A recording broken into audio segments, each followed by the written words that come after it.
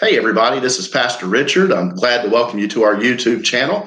Glad that you can join us. You'll notice that we're not doing it from the church, and we had planned to do that, but I went to the doctor yesterday and got diagnosed with a fever, and I do not have the flu. However, they want to play it safe with my fever. I believe I've got a sinus infection, but the family and I are quarantined for 7 days now. So we're looking at this not as a trial period, but as a blessing. It's going to be great. We can't wait to spend some time together. I'm looking forward to my quality time with my girls. Emma, she's in from East Carolina right now. I'm going to get some extra time with her. And, we're all just having a great time. We're doing fine. Want to assure everybody that everything is okay. And, on our behalf, we want to say we love you. We miss you. However, we know we're not going to stop being the church simply because we can't be in the same room together on that note.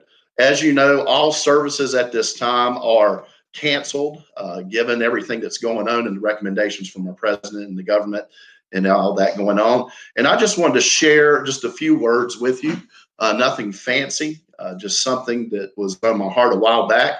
But given the hiccups that we've had in getting things set up, did want to share this word with you.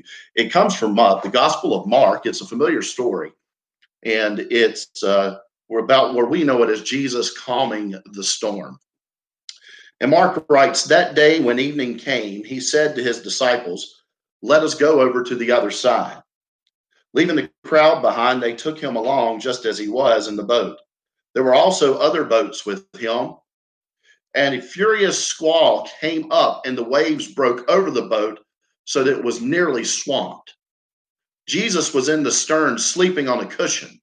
The disciples woke him and said to him, "Teacher, don't you care if we drown?"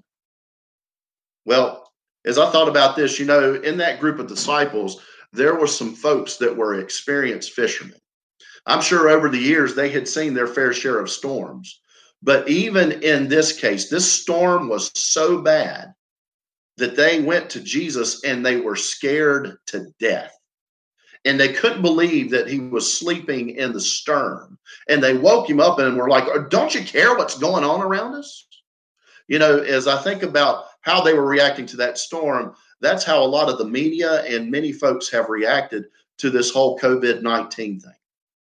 Utter panic, seeming like chaos, like the waves breaking over the side of the boat, and like things might not work out, or we don't know the certainty of what's coming.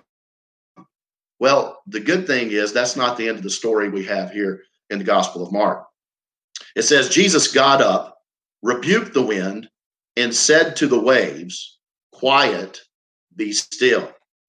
Then the wind died down, and it was completely calm. He said to his disciples, "Why are you so afraid? Do you still have no faith?" Now look at what happens next. They were terrified and asked each other, "Who is this? Even the wind and the waves obey him." Well, what happened was, if you know what the Greek is saying, it basically says they were afraid with a very intense fear. In other words, they were more scared, or I should say more in awe of Jesus than they were in awe of the storm just moments earlier. I mean, think about it. Moments earlier, everything was chaotic. It looked like they could die in any moment. And Jesus gets up and says, "Peace, be still." And suddenly all the waves, all the rain, if there's any, the wind, everything that's going on, the chaos around them comes to a calm. And so suddenly they're faced with the reality is, who is this guy in the boat with us? I mean, think about it. If you're out there and there's a storm going crazy and then suddenly somebody speaks into it and it stops, I'm going to be a little intimidated myself. As I reflect on this story, I think about a time when Lindsay, about 10 years ago, when she was 5 years old, riding to see my mom and dad with me. And as we were getting on Interstate 85, it was about lunchtime, but I saw in our rearview mirror this big, one of those, not your typical thunderstorm. It was one of those vast, massive, ominously dark thunderstorms, and it was coming up quick. And I thought to myself, hey, maybe if I can get ahead of this storm a little bit, then I'll be able to stop, get her some lunch, and stay ahead of it again as we get going. So I told her, I said, hon, we're going to try and go a little bit, and then we'll stop and get some lunch. And so we went about 20 miles and pulled off because I thought I'd created enough distance between us and the storm. And we pulled in, we got our Happy Meal. And as I was getting ready to get back on the interstate in Lexington, that storm just came upon us. And I had the choice. I could turn back and go back to McDonald's, seek shelter there and ride the storm out, or I could head on down the interstate. Well, I chose to head on down the interstate. And every one of us knows once you're out there on the interstate, if it's a bad storm, you have two choices: keep riding or pull over to the side of the road. Well, as the storm came up, it was every bit as intense as I had thought. The winds were suddenly gusting and changing. It's those times where we as parents, we have to grasp both sides of the steering wheel in order to make sure the car doesn't veer into the other lane suddenly and create a wreck.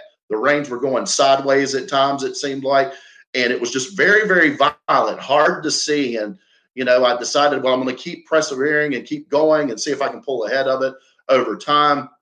And I was worried about Lindsay. And as I was sitting there, I was trying to remain calm on the outside so as not to worry her. And I remember after riding a little bit, and I'm concentrating on all this, trying to seem all calm on the outside, all of a sudden I hear jump, jump, jump. And I'm like, what in the world? And I look in the rearview mirror, and there's Lindsay sitting in her little car seat, chowing down on her chicken nuggets and fries, while this wind and rain is raging just inches away from her head outside the windshield. And so with that going on, suddenly I realized, well, evidently my act was working. I appeared calm and she wasn't alarmed. The only time she ever really said anything to me is when she motioned or said to me she wanted me to pass her drink back to her. And so I kind of thought about that. And I'm like, if my 5-year-old in the midst of this major storm, when I'm just acting calm on the outside, can sit there and be at such peace that all she has to think about is chowing down on chicken nuggets and fries, how much calmer should we be when we have the God of the universe, the God who's not just acting calm, but the God who is in complete control of everything, riding in the boat with us? All that to say, like those disciples, we don't know how long this storm is going to last. For them, it was probably hours, minutes, maybe. We don't know. This COVID-19 could last months. Whatever it is, we're still going to be the church. And if there's one thing I know about Shiloh, this is a church that sticks together. Every one of you in my church family, you know that we have been through some thick and thin. This started well before I got there. It's going to continue well after I'm gone. And God proves himself faithful time and time again. Most of us can reflect over our lives, how he got us through difficult seasons and storms in our lives. So as we face the kind of the uncertainty of what's coming ahead and all of that, why should we think any different about this COVID-19? And so my encouragement to you is to do what those familiar words of Scripture say, is to be still and know that he is God. He's in control and he's asleep in the stern, but buddy, he can calm it when he's ready to calm it, and we can trust his timing and his ways. Let's pray. Father God, we thank you so much that you're good to us, that you take such good care of us. And Lord God, we thank you that you have been faithful through the storms of the past, and you're going to be faithful in this storm in the present. We pray that you'll continue to be with those who have other storms going on in their lives, not just the COVID-19. We pray for wisdom for our leaders in our country. We pray, Lord, that you'll lead the doctors and the nurses and everyone working on a cure and test and all the things related to it, that you'll guide and direct them and help them to do and find what they need to find. And again, Lord, we thank you for this opportunity as a church, for you've called us to be light in the darkness. And we know that when it's really, really dark, that's when the light tends to stand out.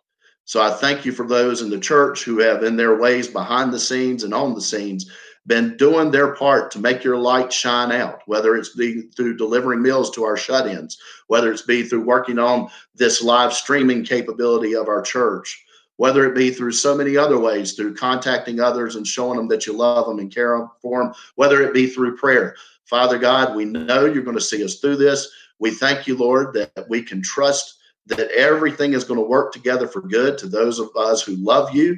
And we look forward to seeing your greatness and your power at work in the days ahead.